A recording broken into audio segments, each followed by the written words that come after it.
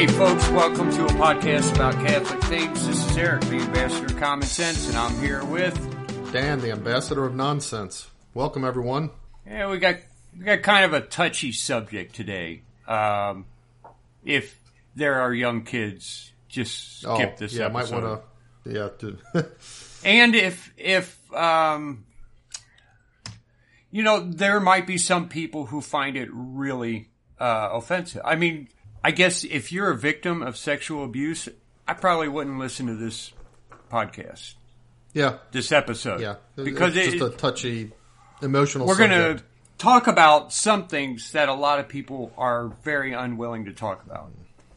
Or in a way that they're unwilling to talk about. But I guess this is where this is stemming from. One of the Catholic newspapers or whatever talked about McCarrick.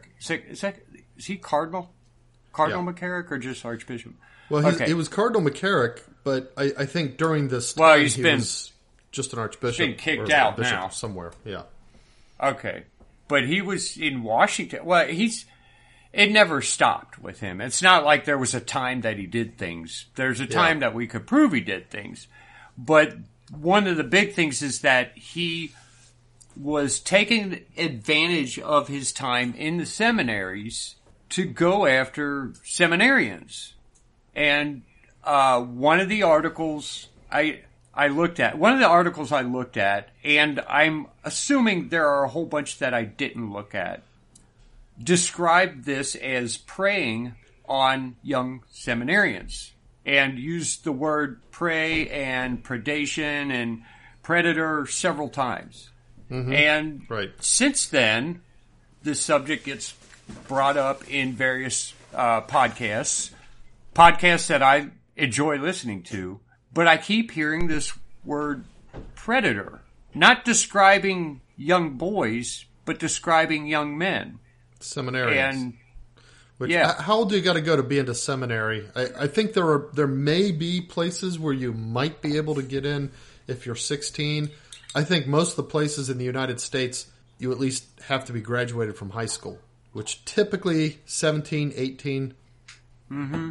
And I have a hard time calling a 18-year-old man who has had sex with an older man a victim. Maybe victim to the point where he was somehow seduced or manipulated, but not the same way that we might call an 18-year-old girl a victim.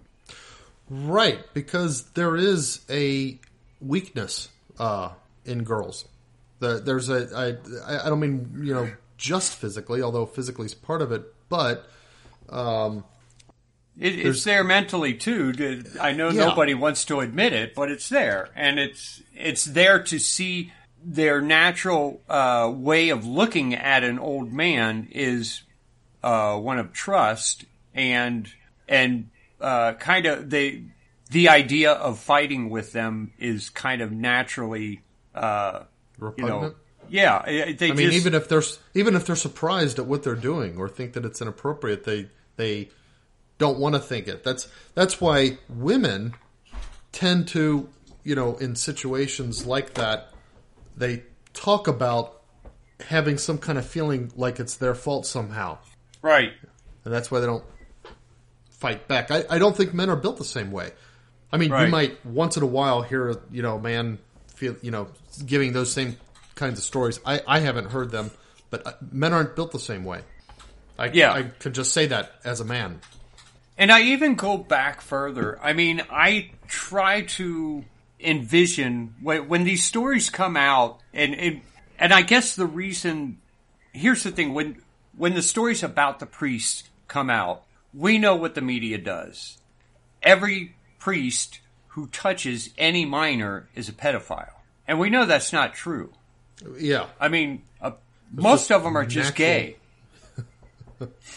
That's true. That's right. Most of the priest problem is all the gays that have been recruited to the priesthood, and because of the atmosphere of sexual license, a bunch of them are also pedophiles. That's really what goes on. Or at least there's a word for someone who's goes after post-pubescent boys as opposed to pre-pubescent. Pederast. No, it's... what I'm talking about.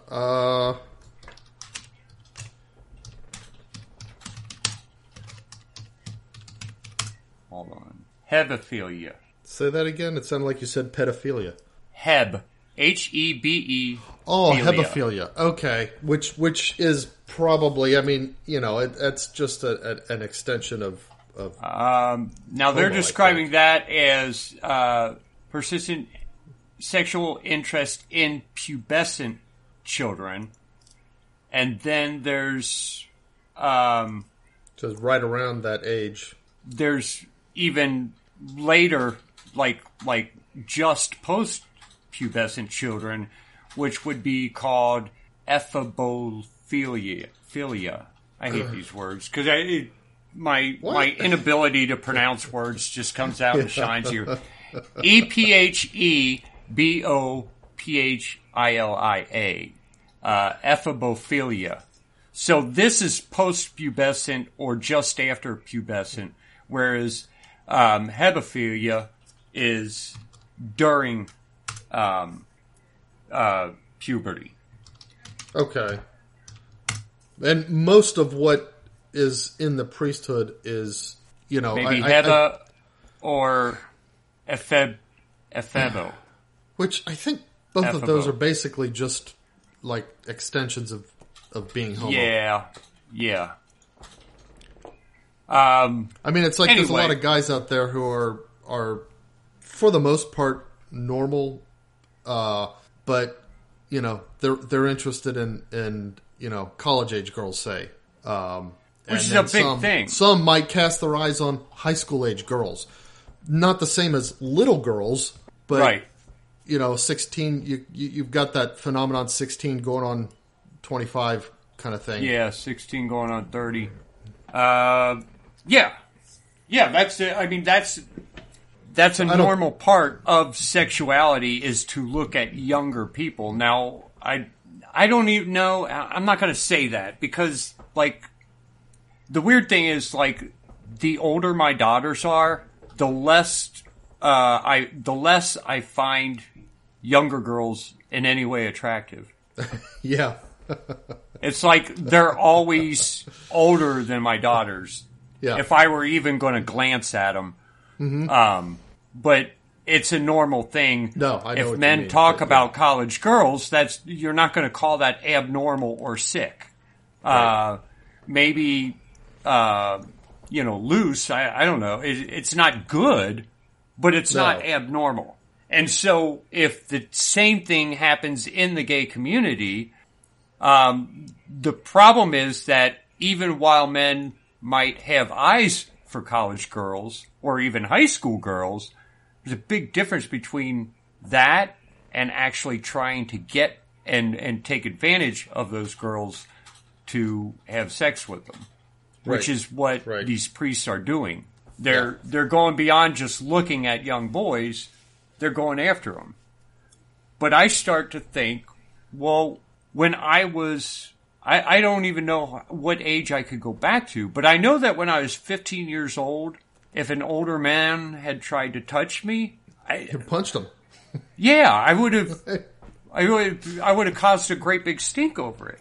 And so they say things like, well, they go after boys who don't have strong fathers or things like that. But I've often wondered about this. When is a boy a victim?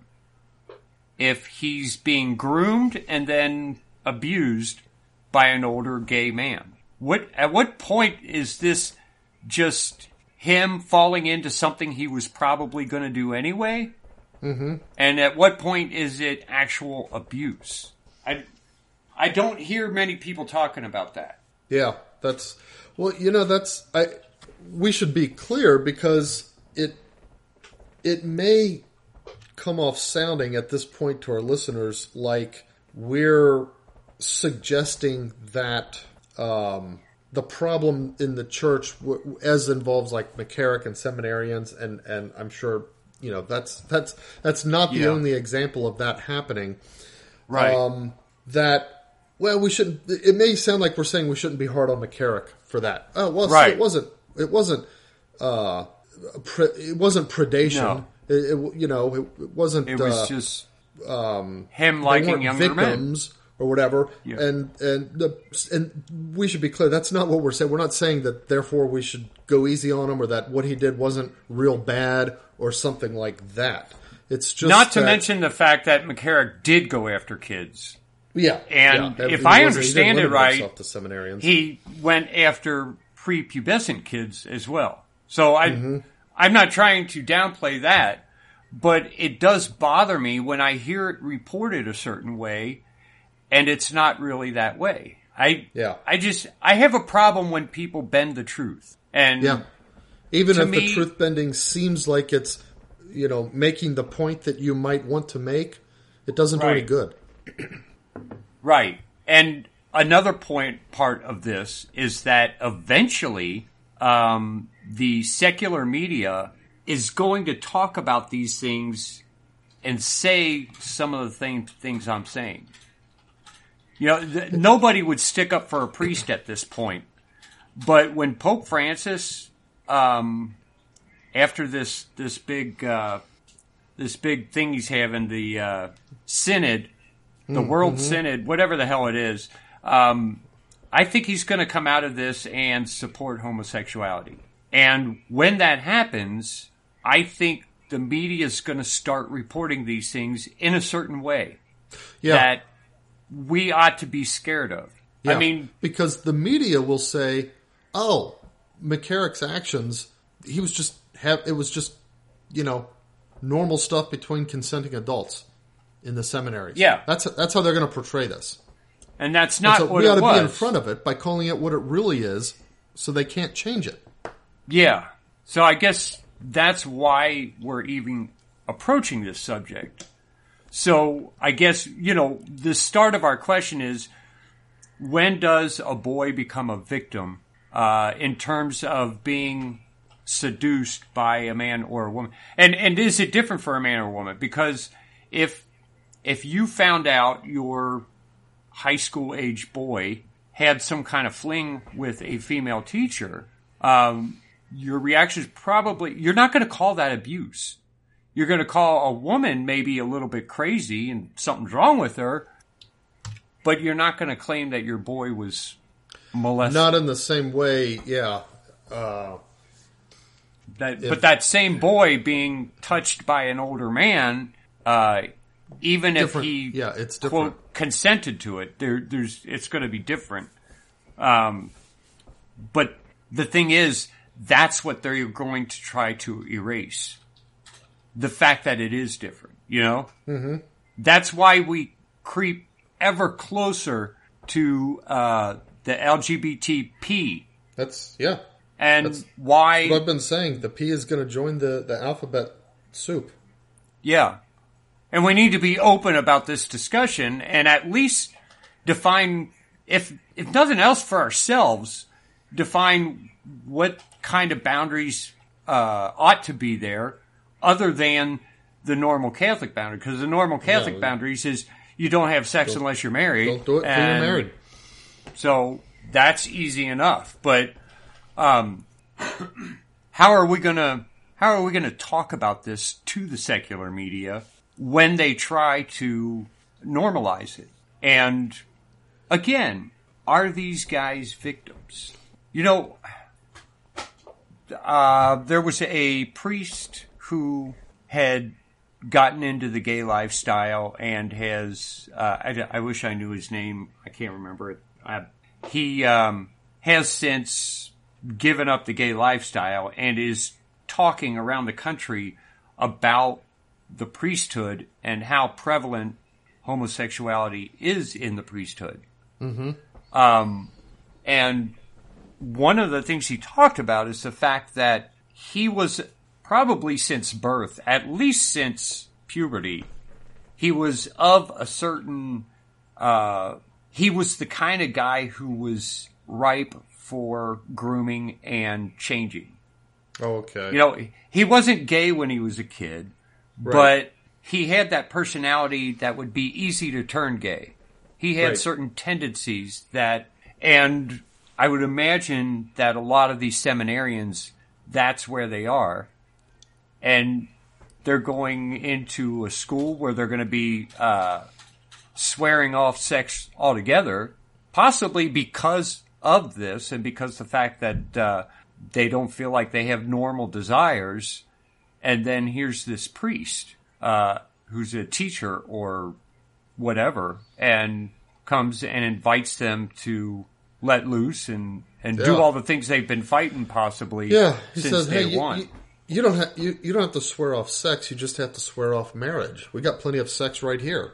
Yeah, I mean it's kind of been well documented that the various seminaries, and I'm going to just point out again, this is under the control of bishops, whether they intended it or not. They were responsible.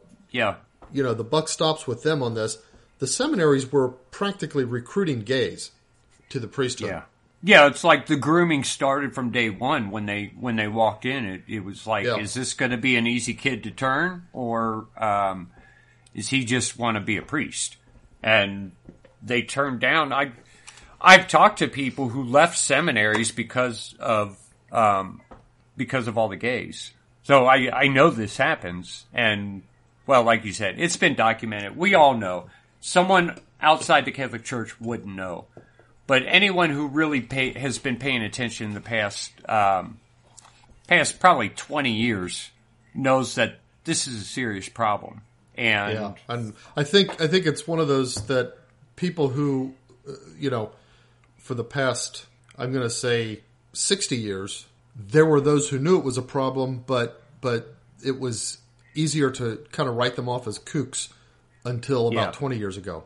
Yeah. And now it's like, there are very few straight priests and even fewer straight bishops out there. So we've got a huge problem now. And for men in that lifestyle who have accepted that lifestyle and don't even try to fight it, there seems to be a direct correlation with first grooming and then, molesting younger and younger boys or men, depending on what you want to call them. But, think of it this way. What if I had a gambling problem or a drinking problem? What if I had a drinking problem? Mm-hmm. And someone who's supposed to be teaching me or be my mentor, constantly manipulates me in a way that eventually I'm going to take that drink. Mm-hmm. Right.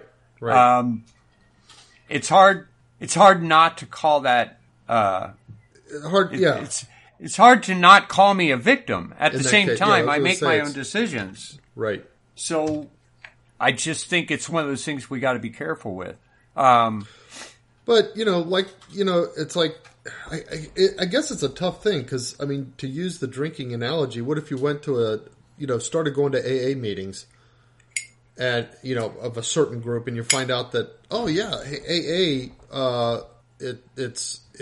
it's really about not drinking in public at the bars. So the whole point is avoiding bars.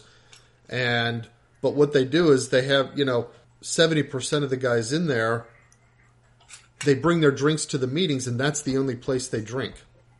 Yeah, I should recognize it or something right like that. Then. It's like, okay, wait a minute. I'm not going to get any help here. Right. But the problem is, and this is why it's such a sticky wicket for, when it comes to the priesthood, is that there is only one priesthood of God. Yeah.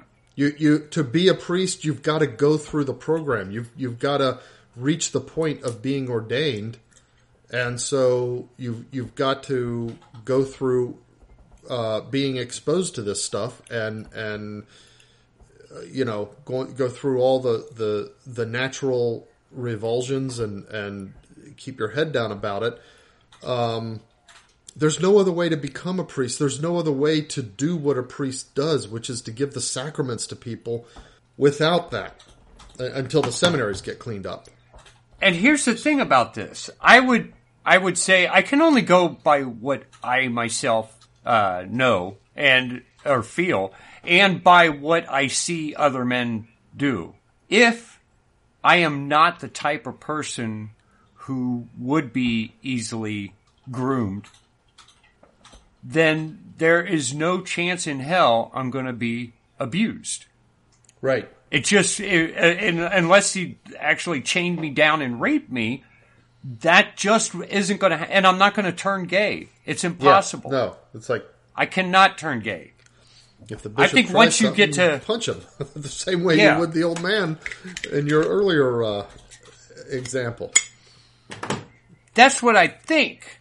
That's what I imagine. But look, I knew this guy who we were in kind of a 12-step group, and he was, I guess he was close to my age, maybe like 5 years younger than me. And I guess at the time of this event, he was around maybe early 30s.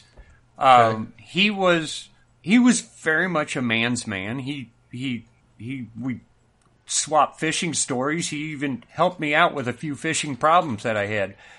He had a job that was masculine that a woman couldn't even do. Mm-hmm. He had a wife. He had a few kids. And he disappeared for a while, and then he came back, and we got a chance to talk. I'm very hard of hearing, so I had to listen real closely, and I didn't want to have him repeat it because it was obvious he was telling a story that hurt to tell. Mm-hmm. But what it boiled down to is that he had this uncle who he trusted and had somehow talked him into having sex. Wow.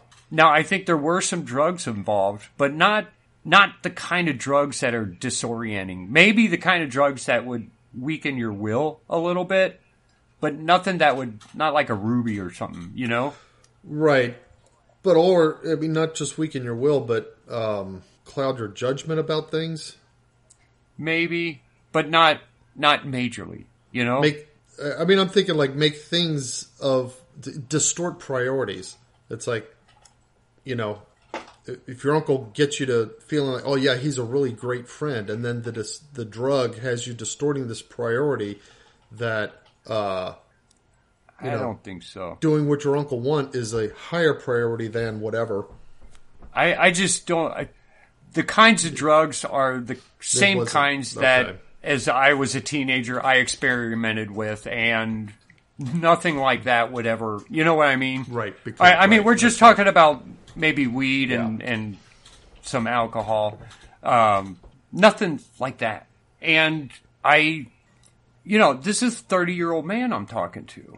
Yeah. And he obviously thinks this one-time event was a huge deal to where he wasn't even going to come around for a while because he didn't want to talk to anyone about it.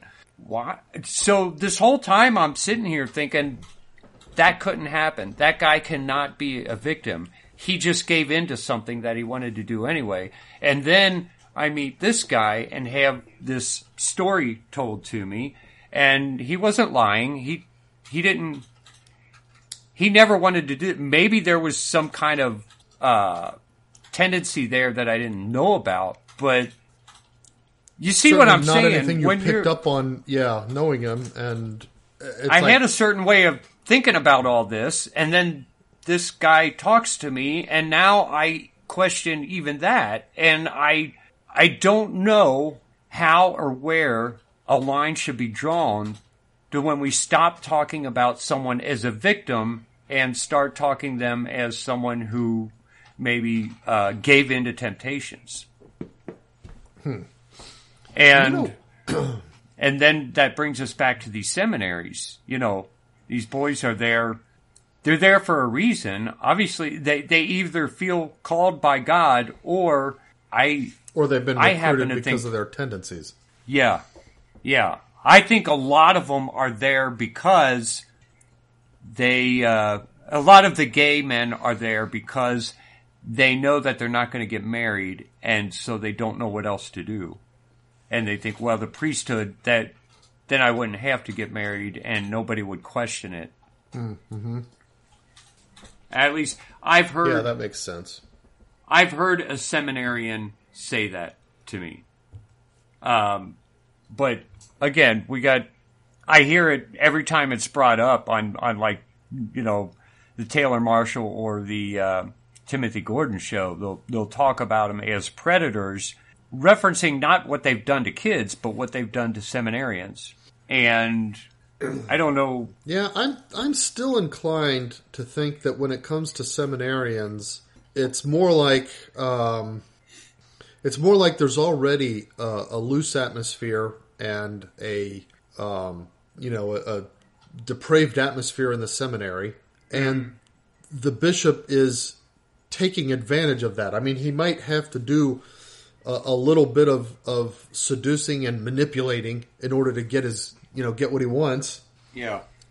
But he's doing that in an atmosphere where that's what people already do, where the guys already are doing that and where they already expect to do that. And so I'm less inclined to treat those guys as victims. Yeah, and there are some lawsuits out there from the seminarians. Mm-hmm. And I guess that's one of the big things I question is a lawsuit. Like if that happened to me, I wouldn't even admit it to anyone, let alone sue them in a public court. Yeah, but that's where it gets to think about women who are pressured by their boss into sex in the workplace or something like that. Okay. So, one of the big things that everybody's saying recently is that women are too quiet about that because they feel guilty, they feel it's their fault, they don't speak out enough about it and that kind of stuff. And so I think it might be in line with that kind of thinking that these guys are saying, oh, okay, well then, yeah, we should file some kind of lawsuit the same way a woman would in that situation.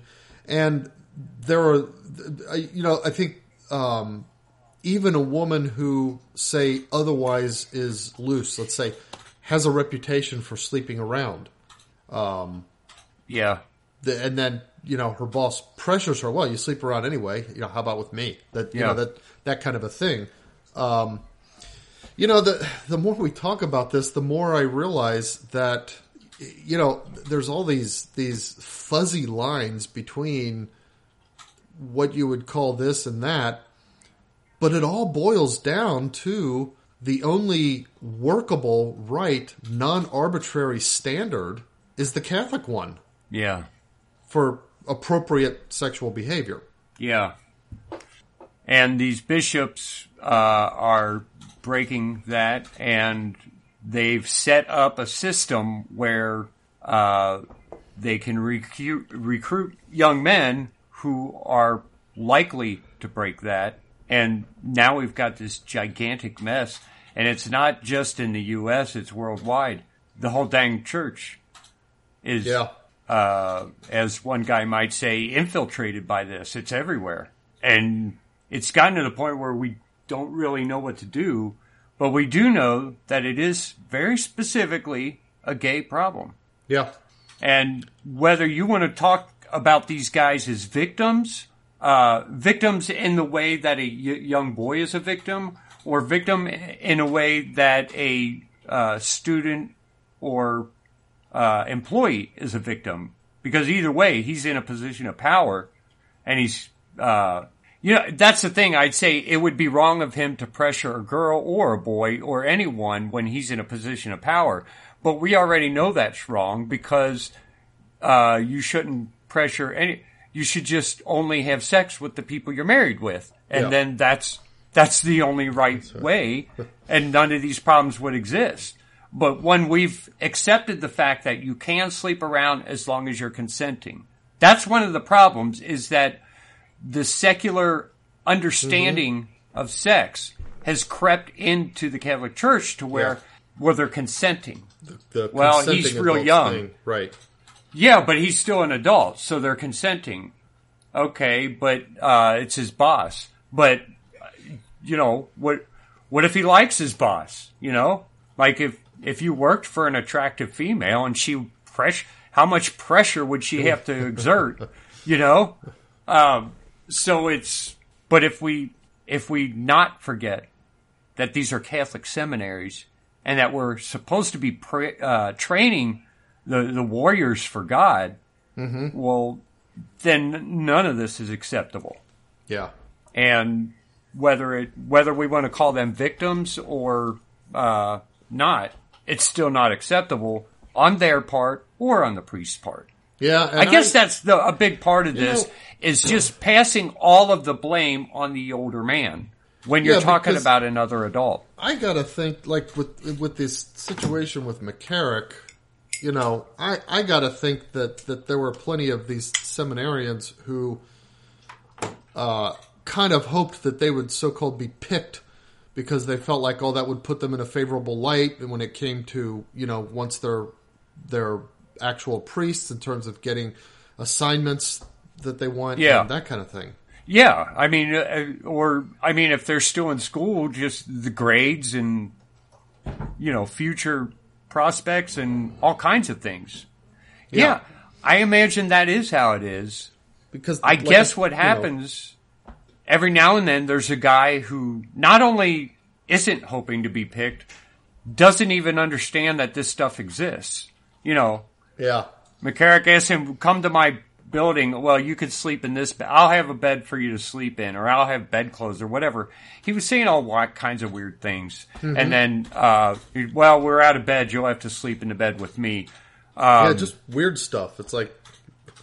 See, even if I were completely unsuspecting, that's the point at which, what do you mean in bed with you? I'm not sleeping in bed with you. I'll sleep on the floor. Exactly. Weirdo. See, there's a point at which it's like, okay, wait a minute. You're a thinking adult. You can't be that naive. Yeah. Now, again, some of these priests are going after even grade school kids. And it's a completely different thing. I'm not trying to say that those cases are not a case of predation. But when we're talking about seminarians, I don't know. I don't think we should talk about it that way, the way it's being discussed. Especially since these men are going in I see to train the problem with McCarrick and the seminaries less as a problem of victimization and more as a problem of promoting the very homosexual culture that has been the problem with the church. Right. For the last, 70, maybe even for the last 100 years. I don't know. Yeah.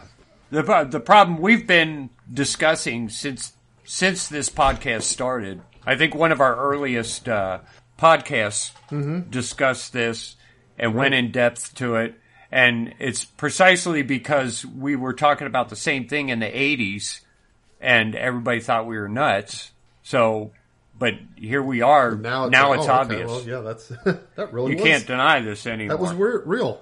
And it's not like it's real now and it wasn't back in the 80s. It was real all along. The people who were nuts were right. Yeah. One of the things that when I think about McCarrick, you know who I think about is the old man in Oliver Twist? The guy who picks up the orphans because he knows he's going to be able to turn them. Yeah, and he gets them to, what's his name, Fagin? I thought Baggin was the other boy. Was he the boy? Okay, let's look up. I thought it was some Fagin. Oliver Fagan, I thought was his name. That could be. No, the young boy is Dodger, I think. Dodger, that's right. That's right. Yeah, Fagin is the. It's Fagin, Fagin. At Fagin, yeah. Okay. He has his little band of orphans that he gets them to get adopted by rich people, and then they steal and disappear down a rabbit hole. That was his thing, right? I kind of don't remember the story to tell you the truth. Well, he started them off with pickpocketing. Okay. Here's the thing about a lot of these kinds of books.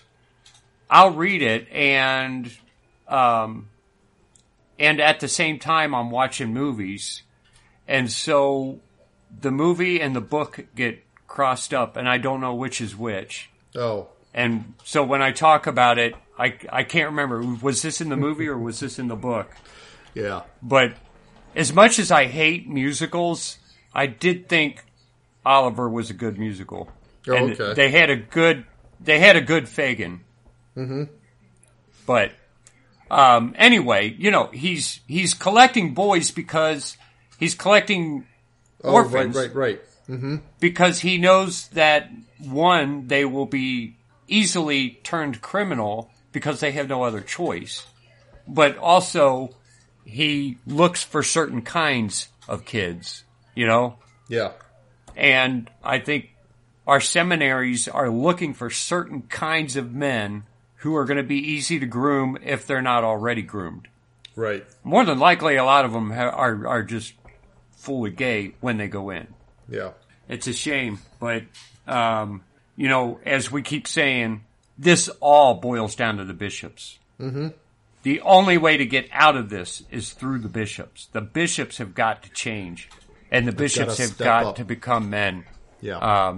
Even when it comes to standing up to Pope Francis, because we don't know what he's going to do in this this synod coming up. I don't know. I mean, he can't change church teaching, but no, but I feel like something really bad is going to come out of this. It could be, or it could be that it's another kind of blasé, like like the Amazon anticlimactic, like the Amazon thing. I mean, the whole bunch of really, really bad stuff happened during the Amazon thing, but then it kind of just fizzled. In the end, the Amazon Synod did not make any changes in not only in church teaching, which we knew it wouldn't, because he can't change church teaching, but it didn't make any changes in the day-to-day operations of most parishes. Mm-hmm. At most, more people are allowed to take communion than ought to be. But I would say his motu proprio was more evil than his Amazon Synod. Yeah. I don't know. It's hard to say because of the idolatry. Some elements, like the whole idolatry. Or, that was the bad. Pachamama, dancing to the Pachamama and putting them in St. Peter's, stuff like that. But at most, that encourages bad behavior. The motu proprio is trying to choke out good behavior. It's an ecclesial act. It's trying to, exactly. It's trying to rob the faithful of it's outright evil. Access to, like you said, good behavior. Yeah. I mean, I'm still going to Latin Mass, and again, in the front pew, I see sometimes up to 12 young men who are obviously part of some kind of order who want to become priests. Mom explained it to me that they don't have, that they're not normalized yet. They're waiting for some kind of canonical, event to happen. Mm-hmm. And it looked like it was going to happen under Pope, Benedict. And then Pope Francis came and they just kind of flatlined it. And it was like, things were building up to a point where he was going to have an order. And now they're just a bunch of guys sitting there. And they're not even ordained yet? Yeah, I don't believe they are. They're really young. Man, that would suck so bad. I know. And these guys, you can see the love for the Eucharist in their eyes when they go to receive communion. And it's like these guys want to serve God and they're not being allowed. And they know they could probably go to, I don't know, another seminary and they can become parish priests or something. Maybe if they're gay enough to pass in the seminaries. But that's where we are at this point. And I just wanted to have at least one podcast where we discuss this whole idea of seminarians being preyed upon, because I just don't see it that way. Yeah, I think largely I know it can happen. But here's the thing. Yeah, and there might be a few that were, depending on their backgrounds or whatever, it may be that it was an ongoing kind of victimization that just extended from their life at home into the seminary or something like that. That's possible, but I think you're right for the most part. But here's the thing that really is kind of the burning question to me. Have we turned the tide yet? Are we in terms of the seminaries? Are we getting better? Are the seminaries less filled with homos now? I don't know of any way of finding that out. I do give hats off to the Bishop Schnurr here in Cincinnati, because the first thing he did, and this is after Pilarczyk left. Well, we had Pilarczyk and then we had Daniel for a little while, but I think Daniel was completely useless and didn't accomplish anything. But Pilarczyk, and before him, who's the robe guy, the seamless garment guy? Bernardin. Yeah, he was Cincinnati before Pilarczyk, wasn't he? Yeah. So we had, between Bernardin and Pilarczyk, that's throughout all those years is when the seminaries turned gay, and Daniel did nothing, and then Schnurr came in, and I have witnesses that say he the first thing he announced that he was going to do is clean that up, and he did. Now, how clean it is, I have no idea. I do know some guys who are wanting to go to seminary and start training to be a priest, and they're not gay, so yeah. And they seem comfortable going there, but I don't, how would you know something like that? Yeah, that's true. I guarantee you it's not cleaned up in Chicago. Yeah, I know. That's the thing. It's like, it depends so much on where you are now. It first depends on whether or not you've got an evil bishop, and then on whether or not you have a brave bishop. Because he's got to be not evil, and then he has to be brave. He has to be manly. Yeah. And if you got a masculine bishop, maybe your seminaries are starting to get cleaned up. If not, you've got the same thing going on everywhere. It's not just in America. It's happening in Rome. It's happening obviously in Germany. In Germany, that they're filled. I don't know if there are any straight priests in Germany. Yeah. There have to be. There's got to be some, because everywhere there's got to be people that God calls to the priesthood, and they sincerely love God and want to serve Him in that way, and they have to then suffer through the seminary in order to do that. But then they've got to suffer under their bishops too. Yeah, that's the thing. There might be priests out there who actually have to hide their heterosexuality. I don't know. Do that. No, I didn't. Stick your pinky out when you're drinking in a bar or something. Yeah. When a girl walks by, he's like, "Did you look at her?" No, I didn't look at her. No, I ain't got no interest in that. I saw you staring at her. No, I didn't. No, I didn't. Just like being married, I guess. I don't like tall blondes with large bosoms. I hate that. Then you get to your wife saying, "Hey, I see you're not staring at that woman. It's because you think she's hot." Oh yeah. I see how you're avoiding that girl. Yeah. Why are you avoiding her so much? You don't even want to be. Oh well. Anyway. But yeah, it is down to the bishops. I think that's the point. There may be certain dioceses where the tide is turning. I kind of doubt that the tide is turning worldwide considered, though. Yeah, I mean, maybe turning. It may be like just barely starting, but I don't think we're out of the woods worldwide yet. No, and you know what? And there's going to be more abuse going on as we go forward because of it. Yeah, it's going to get worse and worse. Where I think the cleaning up is actually happening is in places where the TLM are very strong. Yeah. I'll bet you see a pretty strong correlation in those geographic areas. Right. The stronger the TLM, the better the seminaries are. Of course, I guess that's not saying much, because if you have a bishop who's allowing the TLM to grow, It's also the same bishop who would be cleaning up the seminaries. Right. So I guess it doesn't say much, but the correlation is there, I'll bet. All right. But, I don't... talking about... No?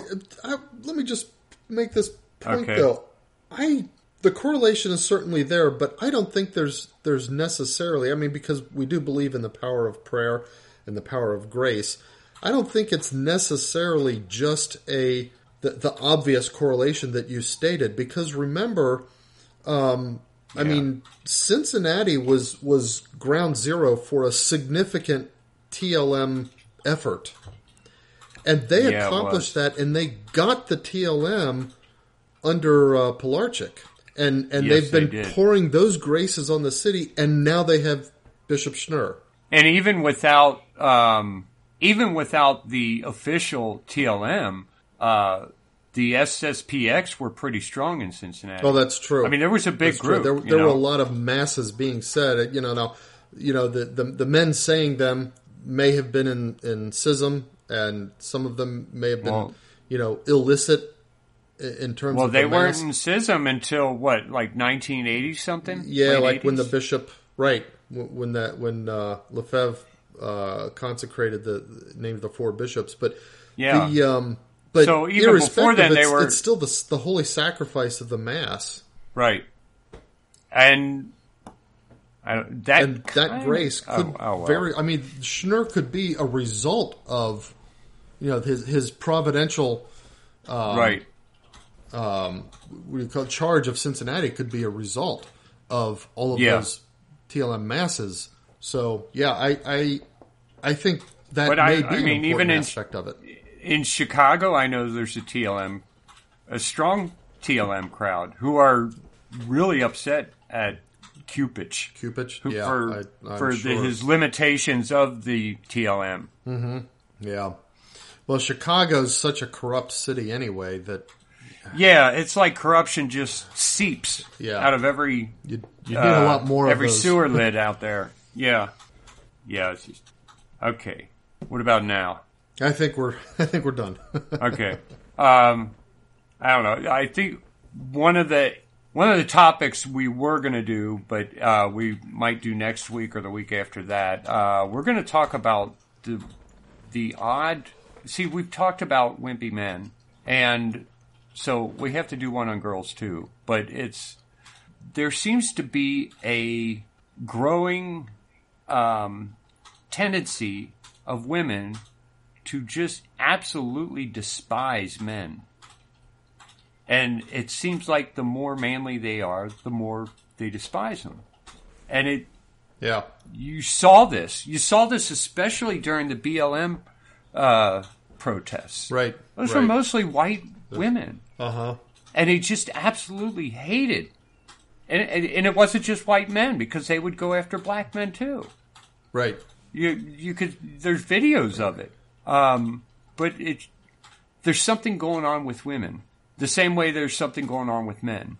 And, with men, we had an answer. Well, this is what may have caused the problem, but this is definitely how to solve it. Right. I don't so much have an answer for that. Yeah, but we can at least kind of explore it and try to characterize it and talk right about maybe possible causes. Yeah. Mm-hmm. Okay, so I guess we'll get to news. Let me put my little marker. Daggone it. Here's the thing. So on my recording software, I have a button that I press to put a little marker. So I know to come back here and either edit it or start the news music, something like that. Oh, right. That same button on my other screen, I have OneNote open, and I've got all my notes here. And when I press that same button, it opens up it reopens OneNote, so that by the end of the show, I've got like 6 instances of OneNote open, all on the same page. It's just, I keep accidentally opening OneNote. Instead of putting the mark on the recording. Yeah. I got to figure out a way to change the settings so that Control M does not open OneNote again. Did you put that yourself, or was that a built-in? That's one of theirs. Oh, okay. So I imagine it's changeable because you can change in most of Microsoft Office programs. You can change the settings of key shortcuts. Right. And I know, well, like for example, it's really easy. Like if you've got a shortcut to something to just assign a shortcut. If you've got a link to something, it's easy to assign a keyboard shortcut to it. But you know what? I've got for instance, when I was doing the Shakespeare stuff, actually I'm doing Macbeth right now. So I take the text of the play, just straight text, and paste it into Word. Right. And then, as I'm going through changing the styles of whether, say, it's a character or an action or dialogue, I have different styles I use, and I use the same. Instead of pressing on the style, I create shortcut keys. Yeah. And sometimes I create shortcut key combinations. For example, it might change the style and then backspace one so that it joins the previous paragraph, and change the style of that one as well, and then say Shift Enter to go to the next line, then change the style again, so that, and I create all kinds of weird shortcuts. Some of them are like 6 or 7 key combos. Yeah. With what's the name of that program? I don't remember. Hotkey, I think is the name of it. You can set up key shortcuts that will do. You can do all kinds of things like open programs and stuff like that. It's pretty neat. All right, news. Russia. We got all kinds of little stories like 4 civilians are reported to have been killed by Russian military in Oblast. They keep coming up with these stories about 4, 6, 12 people are I have yet to hear injured. The first story that reports more than 50. Yeah, and in war, I mean, in a war, that's what you expect, especially a war when we were in Vietnam, civilian areas, an invasion of a country. Yeah, and it's not just civilian areas; it's cities. Yeah, so you'd expect there to be hundreds, cities. But I haven't. There's millions of people heard there. An incident that involves more than 50. Yeah, right. I don't even think it's gotten close to 50. Okay, so they're saying that they have recovered 1,222 bodies. Okay. In Kiev Oblast. And actually, they're saying they've discovered a mass grave. Oh. Like that they're claiming they're calling it a mass grave. Mass grave where Russian civilians were buried. But then when you go read the article, they'll say a mass grave where dozens of civilians were found buried. Now, there's dozens of civilians buried up the street in the cemetery. Yeah. A mass grave, I think of like during the Nazis. Right. A great big they put pit thousands with of them. Just bodies piled on top of each other. And so, are they talking about Ukrainian civilians? Yeah. Oh, okay. They're saying you Ukrainian civilians. Okay. I'm sorry. Yeah. So Ukrainian they're civilians that they say were killed by the Russians. That they say were killed by the Russians. At the same time, I saw stories of Russians claiming that they had uncovered mass graves of civilians, claiming that it was the Ukrainian government killing their own people, and saying this is why we might have to attack. That was a story that I read, a year ago. Oh, okay. So, I don't know. The mass grave of dozens, and now they're saying that they've recovered up to 1,222 bodies. Still, 1,222 bodies in one city is not that much during a war. Because we bombed villages in Vietnam that had much more than 1,222 civilians die, and plenty of women and children. So I don't know why suddenly 1,222 is a big number, but in a city of millions.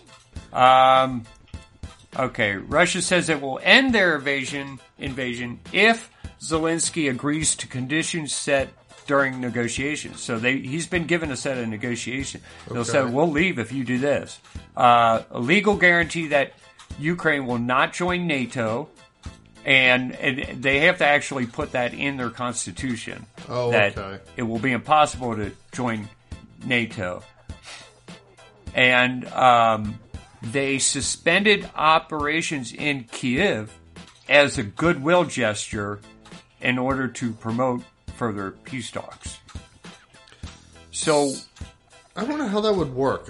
So I'm just going to parse through the dynamics here. So you've got a country, they presumably have a constitution, because he's talking about putting something in the constitution.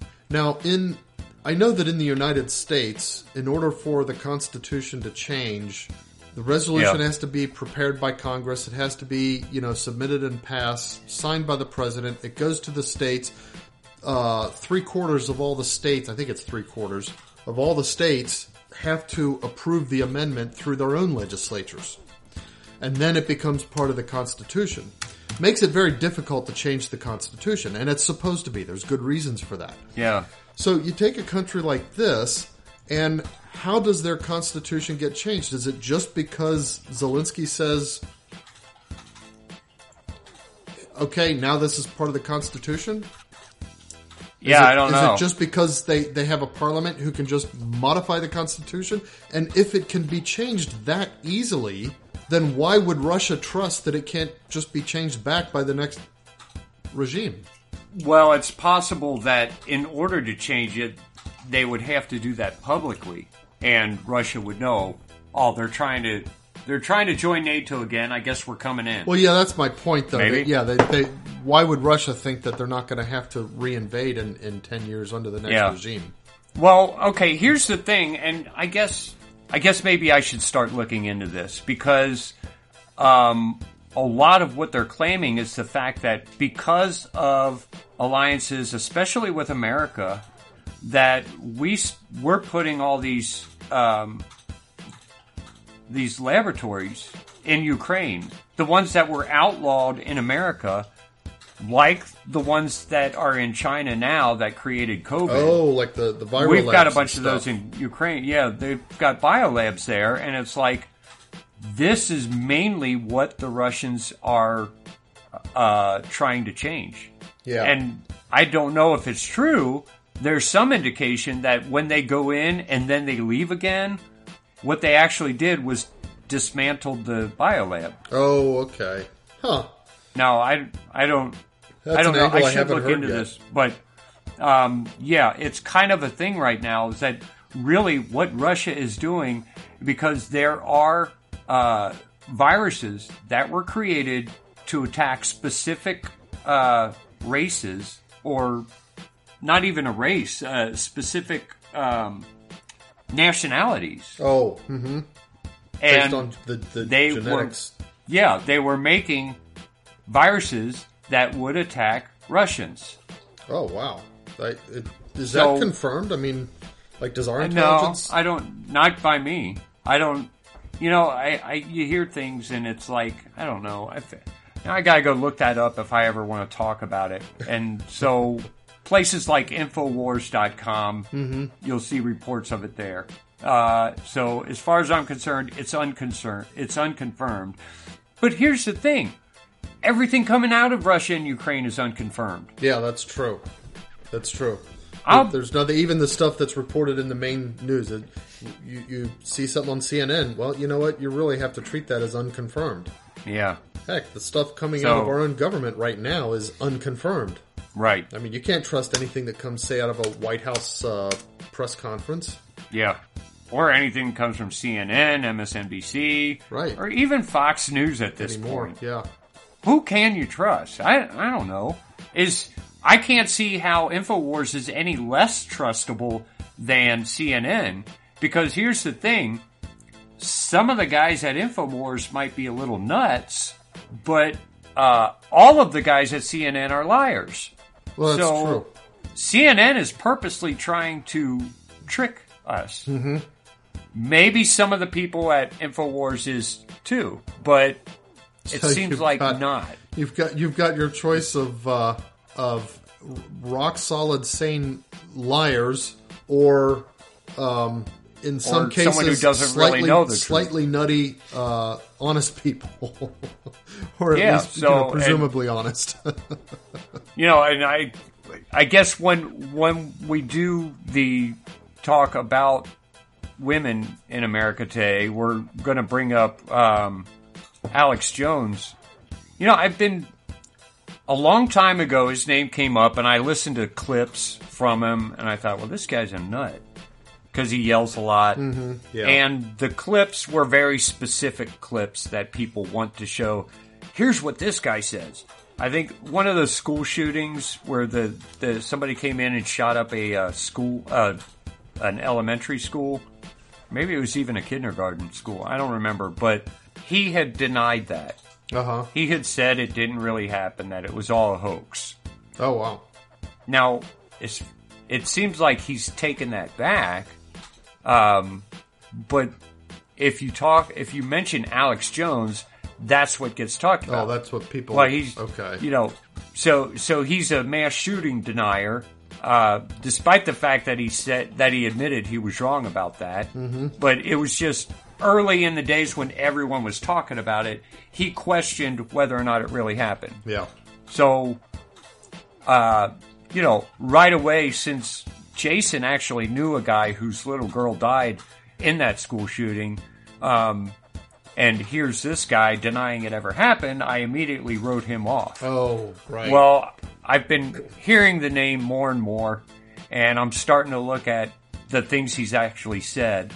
And I saw videos where people say the 10 most craziest predictions or prophecies from Alex Jones. And it's like half of them were true. Oh. Half of them we know are true. Yeah.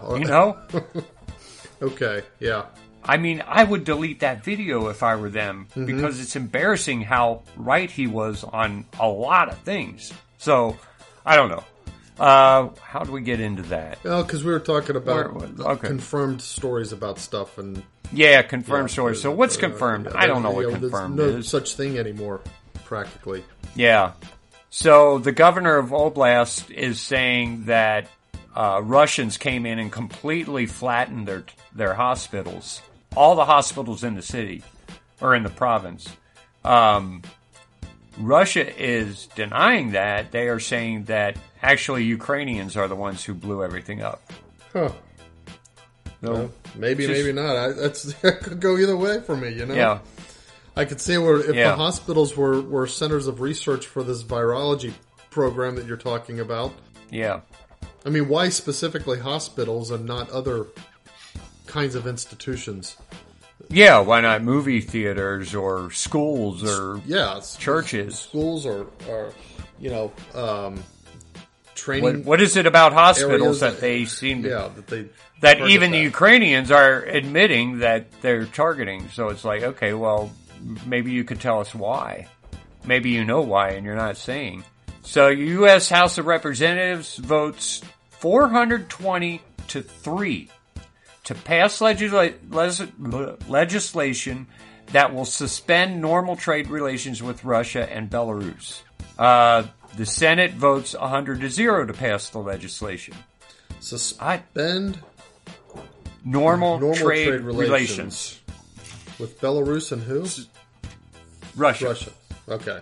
So they're predicting all these shortages, but they're causing the shortages because there's another story, and I can't remember where it was. I think in Iowa, they're killing off like 10,000 chickens because of the H5N1 virus. Oh, in Iowa? Yeah. So like here in America, it's in America we are calling. Yeah, but the thing is that this virus doesn't affect human beings, and it doesn't kill all the birds that it attacks. Oh. So why are we killing them off? Because... Why not just let them have it? because they're afraid that if it completely infects the whole bird population, it could mutate into something that would infect human beings. Okay. I think that's where the original bird flu, the bird flu in 1918 was something like that. Although that we didn't have the genetic technology to be able to I do prove know it. one thing today. I went to get chicken breasts today so I could make quesadillas or quesadillas. Make yourself a dang quesadilla. But they were real short. Oh, I was lucky to get any they chicken breast at all. I mean, is the price going the up? prices hadn't gone up. Can't find them. Okay. I mean, a little bit. Like the price is going up on everything Yeah. because we keep printing money, but no, they weren't price gouging. So if they'd price gouge, maybe we would have more. Yeah. You know, people would be like, "Well, I don't want to spend that much on chicken breast beef for now." But people who are willing to spend that much because they have a big party planned or something will have enough chicken. Mm-hmm. We need to get rid of this weird way of looking at price gouging. Yeah. I mean, it's supply and demand. Why is that bad? We should let that law work. Yeah. Let's see. We did that one. I am not going to read that one because it's stupid. Former German Justice Minister, and I got to try to say that name, file a complaint with German federal prosecutors accusing Russian President Vladimir Putin, all 32 members of the Security Council of Russia, and the members of the Russian armed forces of committing war crimes in Ukraine. Now, okay, is the war crime just because they invaded Ukraine? I think that's really other odd. specific acts because I think they're claiming something, but I think we got to be careful here and just absolutely demand real evidence when they start claiming these things, because this can turn into a great big, hanging party where we just hang everyone who's Russian. Why? Because they attacked Ukraine, but without getting any kind of proof of anything. And every time they show us evidence of wrongdoing by the Russians to the Ukrainians, we find out that it's fake. Yeah. They're using actors in some of the videos. They're showing videos that were taken 5 years ago and claiming that it's, Russians, what would they call them? Portable crematoriums. Oh, mm-hmm. They're burned, they got these trucks that are set up to burn bodies. And here we're looking at a video from 10 years ago of a garbage truck. Yeah. So it's just, I hope. It's going to turn into a mob lynching, I basically. I hope they're careful about this. I don't think they will be. But again, and we've got all kinds of stories of all the sanctions being placed against them, all the banks running against them, and them having to go with their own currency now. And I gotta say, we are making Russia stronger because we're isolating them, and they will no longer be dependent on the New World Order and the global banks. They will not worry about global control anymore because they're not under that thumb. Mm-hmm. I think I don't know. I don't know if they know this. I guess they have. They must have thought of this. The globalists, I mean. Yeah. Well, they must have thought, well, if we isolate them, did they think Russia was just going to give in? I think sometimes that they may overestimate the either the direct power they have or underestimate, let's say overestimate the dependence that significant parts of the world have on the global arrangements, the global economy, or whatever you want to call it, the global system. Yeah, I think so. And I don't know. They're gonna. I think they're gonna be sorry, but we'll see what happens. All kinds of unusual things have happened now. Pope Francis has consecrated Russia and Ukraine to the Immaculate Heart of Mary. Now, some people would say, yeah, who cares? He's not the real Pope. Yeah. I don't know. It's my understanding that Pope Benedict did it as well. So, I don't know. I think it happened, and I think something completely unexpected is going to come out of all this. You know? Mm-hmm. Yeah. And I don't know what that is, but it would be really cool because I know people who have said, I'm going to leave the Catholic Church and go to the Russian Orthodox because the Russian Orthodox is more traditional. Now, I try to tell them, yeah, but they're not the real church, number one. Number two, they're not real traditional. They've given in on several big things. For example, contraception. It's my understanding that they've given in on that. And a couple other things. Mm-hmm. So, but anyway, this is a group of traditional men, the priests in the Russian Orthodox Church. Wouldn't it be cool if suddenly they all became Catholic priests and a new fervor took over the East that would change everything? And it's not like they would have to become Roman. There would have to be an understanding with the Russian patriarch that normalizes them under the rule of Rome. Yeah, and then we could all go to the Byzantine Mass or whatever they would have. Yeah. I guess the Russian Orthodox would have their own Mass. Yeah. They would probably keep the same Mass that they're saying. I would think they would have permission to say it.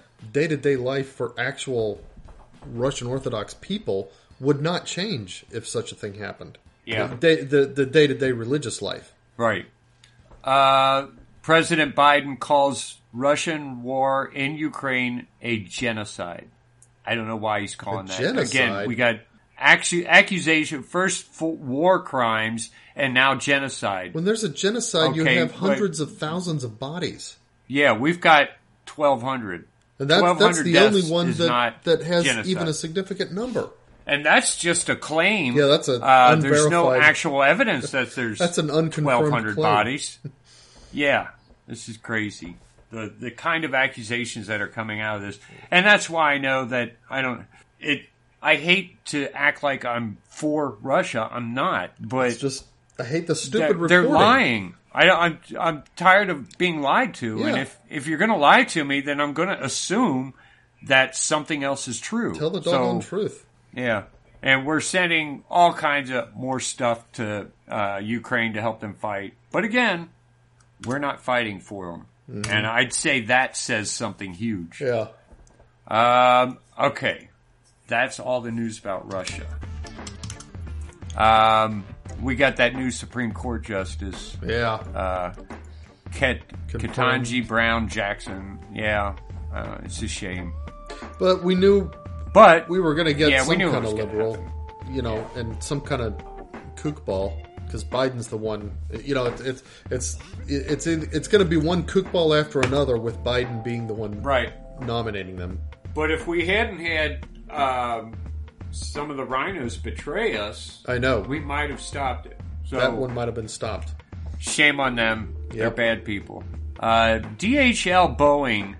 DHL, I guess they're talking about the company DHL. Mm-hmm. They've got a Boeing 757 plane breaks into two parts after making an emergency landing in San Jose, Costa Rica. I saw that. In fact, I saw about that. I was tempted to include that in my segment, but I didn't. Oh, okay. Well, I got you. You got it. Yeah, it's weird. I mean, post the link, because it's a kind of, it's like, wow, that you don't expect planes to do that. Right? Yeah.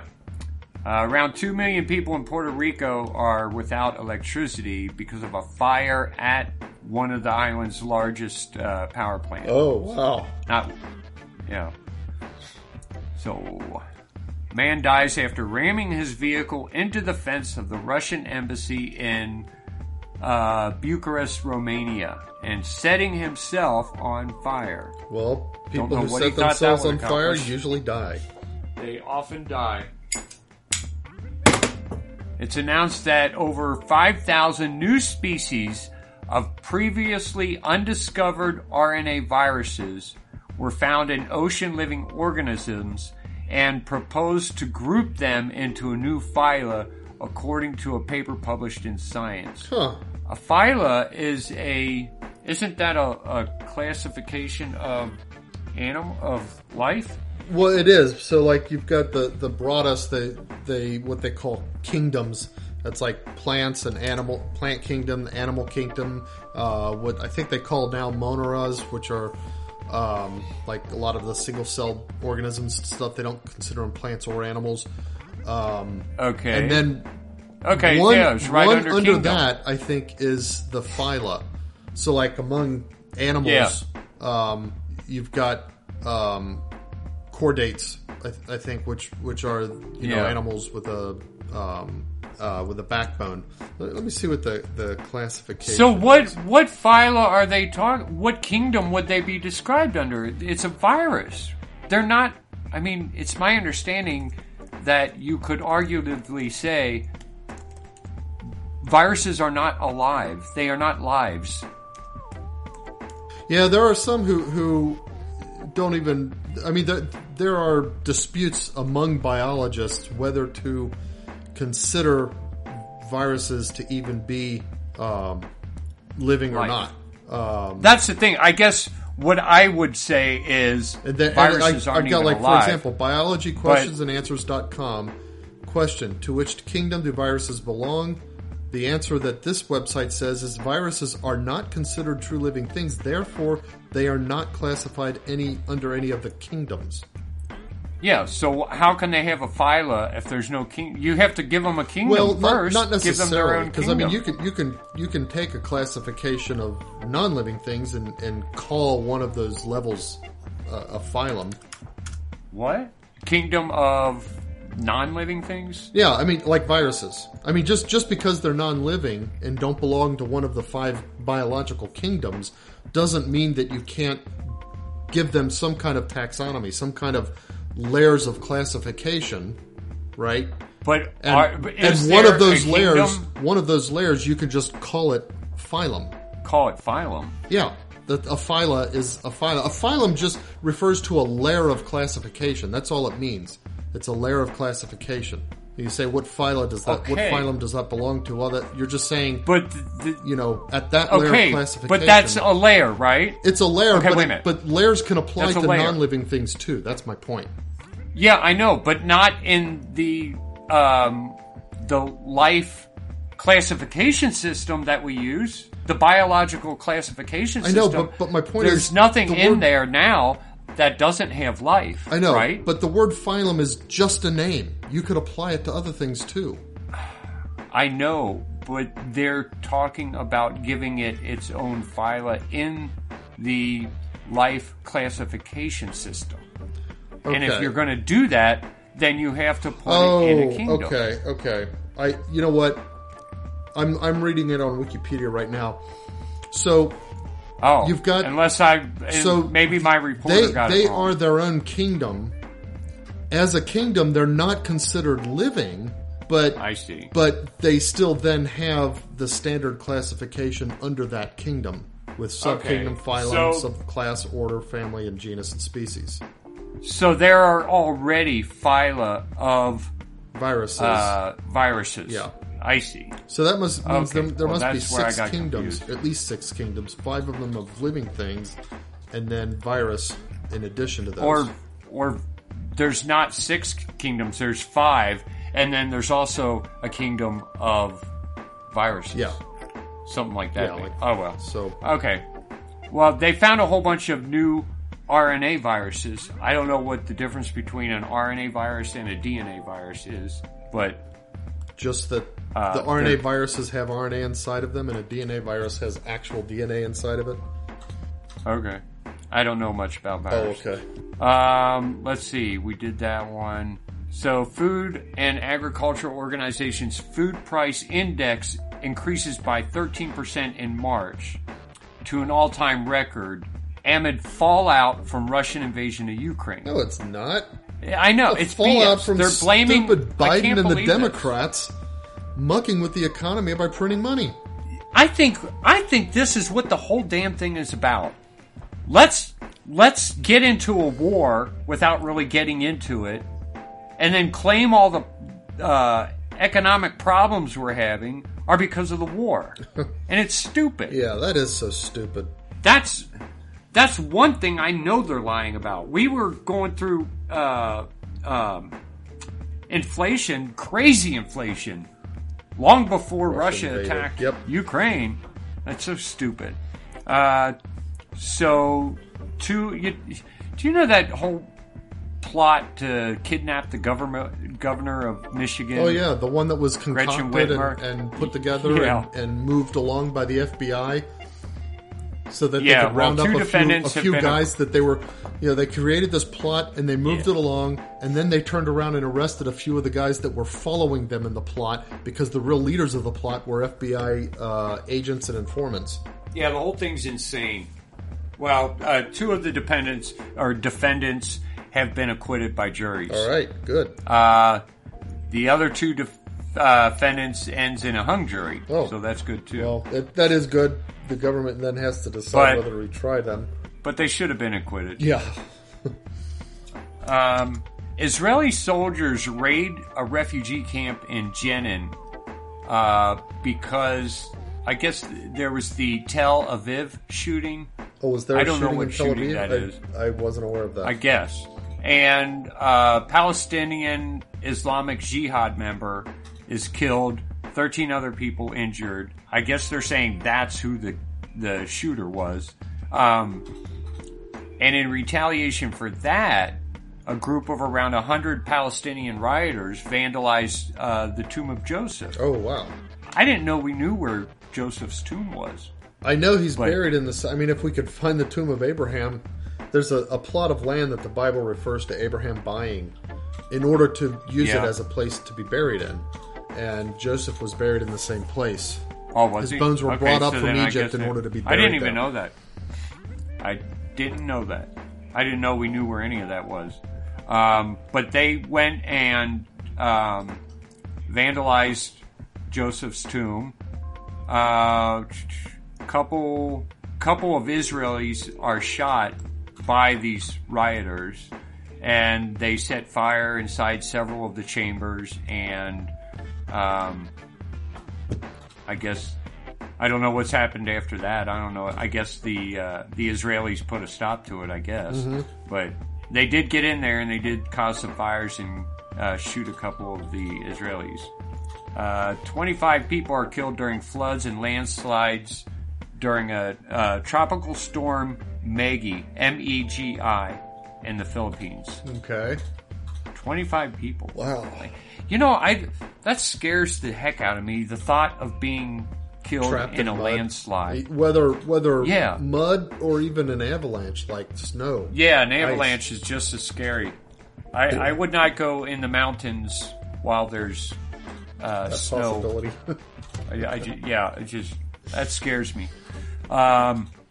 25 let's people. See, there's 25 people. 25 people in a mudslide from a tropical storm. That's more than were shot when they blew up an entire city in Ukraine. I know, that's what I was thinking. It's like this incident of nature kills more people than these deliberate acts of war. Oh, well, that's nothing. In South Africa, mainly in the city of Durban, there's a flood that kills 250 people and leaves many more people missing. Wow. So probably a few more to end up being confirmed dead at some point.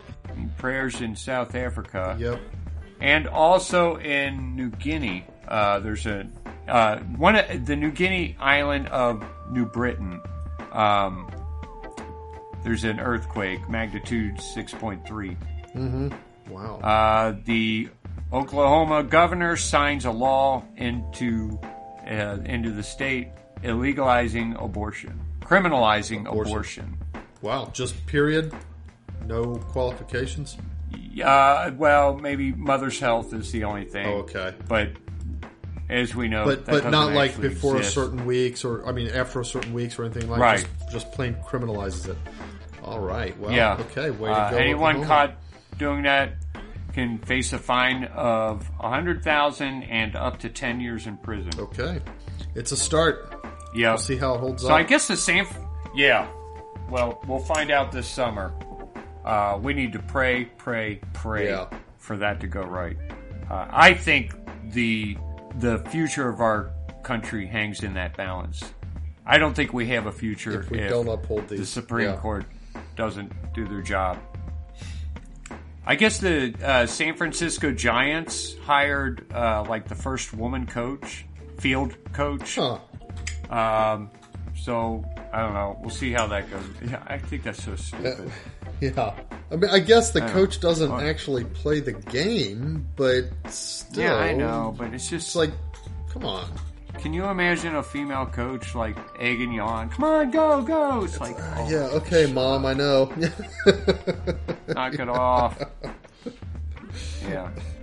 HD1, the furthest known galaxy, is discovered 13.5 billion light years away from Earth. Now, last week there was a star that we saw, an individual star that we saw 28 billion light years away. Yeah, but I think that was a misprint because I found another one that was like less than half that. Okay. It must be. It has to be. I mean, because if we found a single star, that would have to belong to a galaxy, and we'd call that galaxy something. Yeah, but to be able to distinguish one star within a galaxy, think how massively huge that star has to be. Especially when it's 28 billion light years away.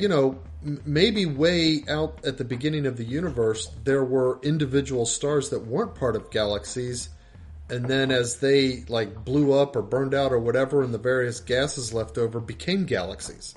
Or maybe there are stars that are as big as galaxies. Yeah, they had some statistics on that one from last week. Like how many times as big as the sun and that kind of stuff.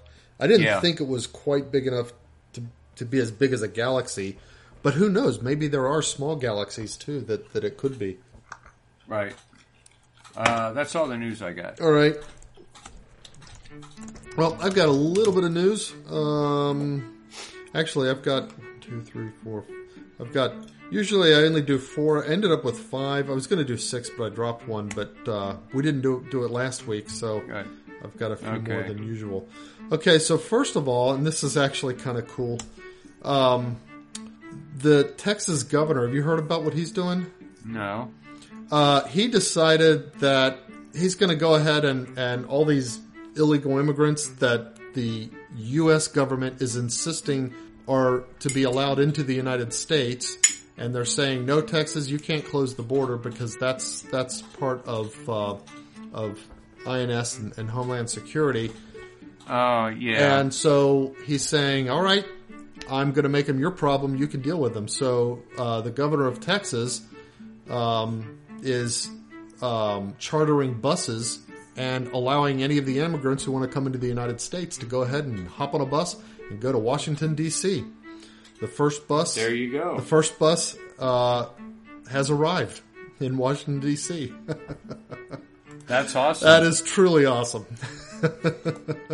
Yeah, that's the way to do it. That's the way. Washington and Virginia. Here you go, Biden. You deal with them. Okay. One big happy. Now, this... you hear these stories about someone doing something weird, and it's like somebody said, "Oh, give me 5 lottery tickets," and they accidentally print 6, and this, okay, well, go ahead and give me the 6th one too, then, and then that one ends up being some kind of a winner and stuff like this. So this is one of those. So a woman was going to press a button, I guess, on one of these lottery machines, like a kiosk, kiosk, yeah. And he kind of jostled her, and she pressed the wrong button, and she ended up accidentally buying a $30 scratch off instead of, I guess she usually gets lower cost ones than that. And he didn't even say anything, just walked out the door. Well, turns out the ticket was a $10 million winner. $10 million? You can win $10 million from a kiosk? Yeah. Well, it's the scratch offs. Wow. It's the same scratch offs that you can buy up at the counter. I didn't know you could win that much from those. Yeah. I thought you could win like like 1,000 or even 10,000, but I didn't know you could win millions. Well, they have. That's I guess incredible. talks about she meant to buy a lower cost ticket, so it must be that the cost of the ticket relates to how much you can win. Yeah, What is that? Is that me? Is what you? I hear a kid. No, it wasn't a kid. It was a video that I didn't mean to pull up that got pulled up from your link. Yeah. Do you remember? Well, I guess you wouldn't have known. You were probably in college when he was hanging around. There's a little kid named Scat that used to hang around with Jason. Really? And you had a friend named Scat? Yeah, the SCATT maybe. I don't know. That was his name. I don't even know if that was his real name. That's a name for I don't know. Well, maybe that's how his parents felt about him. No, I don't know where they got him. I don't remember. But they had a whole stack of fake lottery tickets. Oh, okay. And you would scratch it off, and they would show you winning like $10,000 or $50,000. But they were all fake. And they would, and they would go leave them in a restaurant and just watch and wait, and little brats. They saw one guy quit his job, like the Wendy's worker. Like they were watching. He was, and he quit his job. Yeah, they left it on a table at Wendy's, and the guy came out to clean, and he found it, and he's like, "Hey guys, I quit." I think he came back like 5 minutes later. No, I don't quit. I'm sorry. Oh, he has to crawl back. Yeah. That's kind of mean. Kids are mean. Yeah. But I think you could still get them. Oh, okay. I've been thinking about just getting kind of like joke things. There's probably something on them, something in the print that if you looked at it, it identifies itself as like entertainment only or something like that. Right. It's all worded to make it sound official, but every single sentence on there, it's like, it's officially not real. Yeah. You know what I mean? Right. All you have to do is read it, but most people don't. They just see the number. Well, the thing is, it's like, Terry likes to do these scratch-offs. I don't know why, but it's like, it's not even that you just scratch off and it says, here's how much you won. It's more like, you got to do this game where you do, and then and if you can find 3 of these, and then you look up in this table and see how much it's really like. Yeah, I know. Because I found one once, and I was scratching off trying to figure out. I just scratched everything off, and Vicky's like, "No, you can't do it that way." So why not? Oh, okay. Well, you know what I apparently you can do is there's like a little thing at the bottom where you scratch off, and there's a QR code, and you just scan that and see what you won. You don't have to scratch any of it off. Yeah, that's what I would do. It's like I was cleaning our house one time, and I found like $300 or $400 bills. Oh wow! And I was like, "Oh, cool!" I knew it's conceivable to find that in my house because sometimes I come home with cash from a job or whatever, and then it gets put up, and I think Vicky spent it, and she thinks I spent it, so there it is. So I thought that was one of these cases, and I went to the drive-thru to get a pack of cigarettes and handed her my 100. Yeah. And she just looked at it for a second. She's like, "Why are you giving me this?" I said, "That's the smallest bill I have, I swear." And she's like, "This isn't a bill. Will you read this?" It was a fake. It wasn't even real money. It didn't even say it was real money. It just had the 100 on there. That's funny. Why are you giving me this? I guess she thought there was some deeper joke there that she was missing. Or she thought that I was trying to trick her, and it's like, no, I was not trying to trick you. I did not know what this was. I promise I was not trying to trick you guys. All right. So next up, so Mike Tyson wants to sell ear-shaped cannabis gummies. Now, you would think that the problem would be in the cannabis, but that's not the case. The problem, the reason it ran afoul of the law, is because you're not allowed to sell cannabis in shapes that may be attractive or interesting to children, and as a general classification of that includes shapes of humans, animals, fruits, or other images that could attract children. So apparently, because it's a human part, that's what ran him afoul of the law, not the fact that it's gummy cannabis. Are children attracted to ear-shaped candy? I don't know. I've never heard of that in my life. I don't know. Like I know we used to bite the ears off of Easter bunnies because they're chocolate, and it was a place where you could get your mouth around it. But I don't know, ear gummies. If I saw an ear gummy, on the shelf at a gas station, on the candy shelf, it'd be like, I don't think so. I would have no interest in that. I would look right past it. Yeah, ear gummies. I mean, the things they find wrong with things that are wrong astound me. That's a good way to put it. Yeah. It's like, okay, I can understand why you shouldn't be allowed to sell that, but not for that reason. Yeah. Oh, well. And, okay, so next up, and this is just one of those, I don't know, I guess the stupidity over COVID, including the sort of mad rush to push everybody to get vaccinated is just creating the most bizarre black markets. And this fella apparently made his shoulder a black market. He's received about 90 shots. What he would do is he would go in with somebody's card and receive the shot for them and get the officiating mark on the card and give it back to them for money. And he's had like 90 COVID shots. 90? Yeah. Are they that ineffective? Are they that what? Ineffective? Yeah, that you would think. If you got 90 of anything, you'd think, oh, that's dangerous. Yeah, like, okay, you ought to be, I don't know, comatose now or something. Yeah. But, this is in Germany where they have, like, this stupid passport system where you've got to have these COVID cards to go into restaurants and pools and stuff like that. It's just... the real culprit here is the stupidity of the whole COVID crowd and the COVID rules. Yeah. But the fact that he could get 90 shots and it not cause some kind of major health problem tells me that they've stopped even trying to make them in any way effective. Yeah, it just doesn't seem. But that there's or I wonder if it's one of those things that are effective for certain people. Like they kill certain people. Mm-hmm. They make certain people maybe a little bit immune, infertile, and then other people they don't do anything for. Yeah, I'm starting to wonder kind of like the virus itself.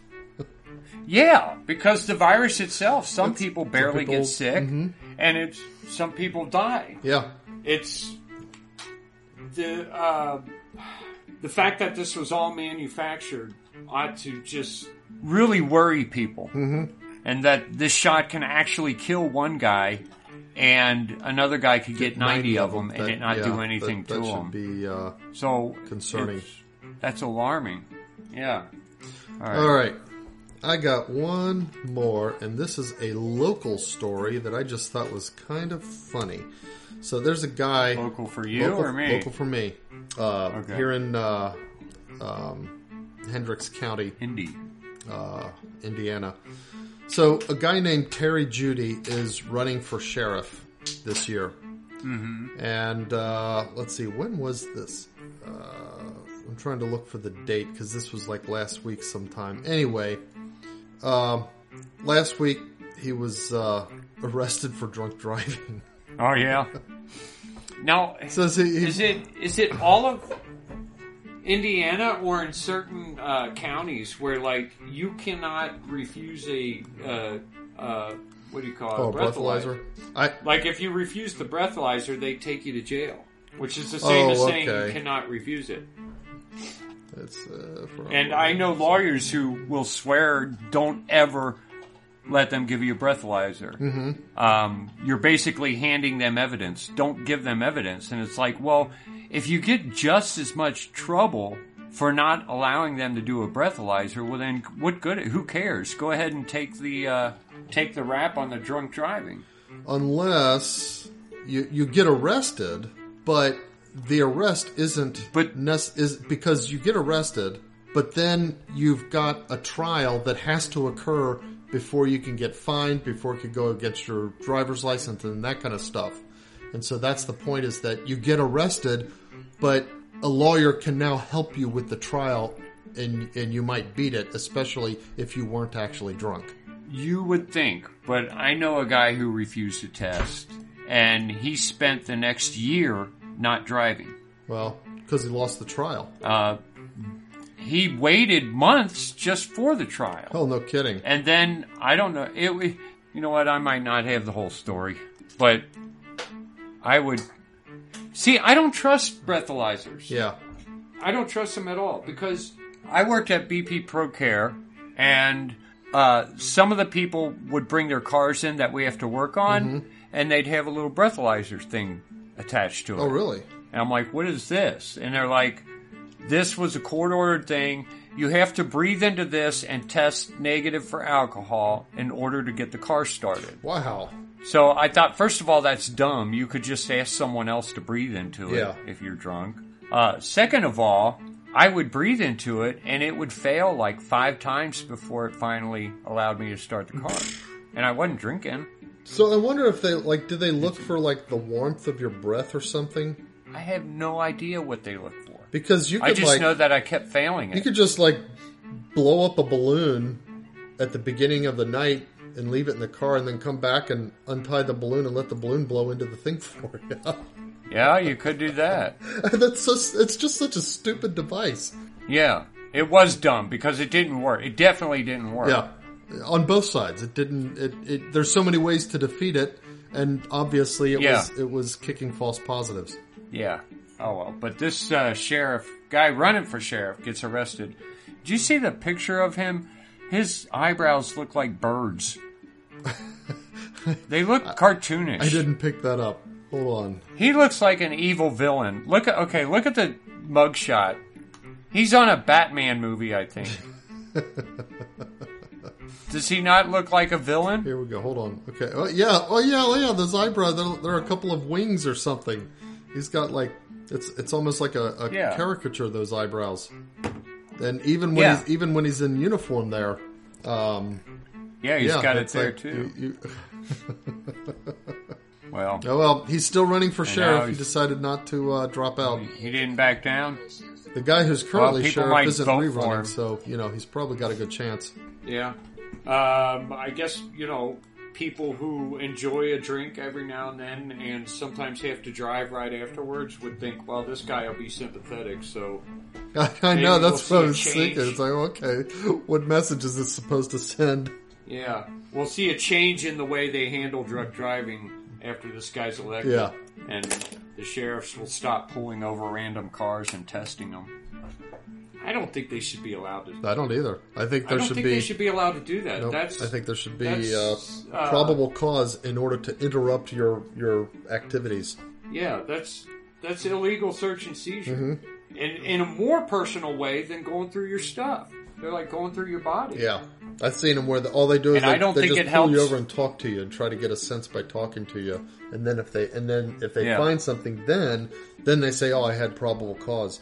I don't think they should be able to interrupt your activities by pulling you over to begin with without original probable cause, like you're driving crazy or something. Swerving or, yeah. Well, here's the thing, even in cases where that is the case, like in some counties where they're not allowed to pull someone over without probable cause, they make it up. Yeah. You were swerving a little bit. I wasn't swerving. You didn't stop all the way at that stop sign. Yeah, so I don't know. I don't know how much it matters. There's no tyranny like petty tyranny, they say. Yeah. All right. That's all I got. That's all you got? Okay. Well, I didn't get a saint. Okay, that's fine. So next week I'll have a saint. I've got some notes, but not complete. Okay. Yeah, you said we should start doing our kids' saints, but so my name is Eric James Engel, and I named my son Eric James Engel. And when he went to get his... Yeah, St. James the Lesser. When he went to pick a confirmation saint, he picked James. I said, like James the Greater now? James? He said, no, James the Lesser. So I said, that's already your patron saint. Yeah, I know, it's James. Well. It's James the Second. My kid's a smart aleck. All right, well, I guess that gets me off of here for tonight, so I can go to bed and go to Cleveland tomorrow, because I love going to Cleveland. Absolutely. And, well, think about what we said, and as always, circle them beads. And we'll see you next week. Bye, everyone. Baby, I got this falling.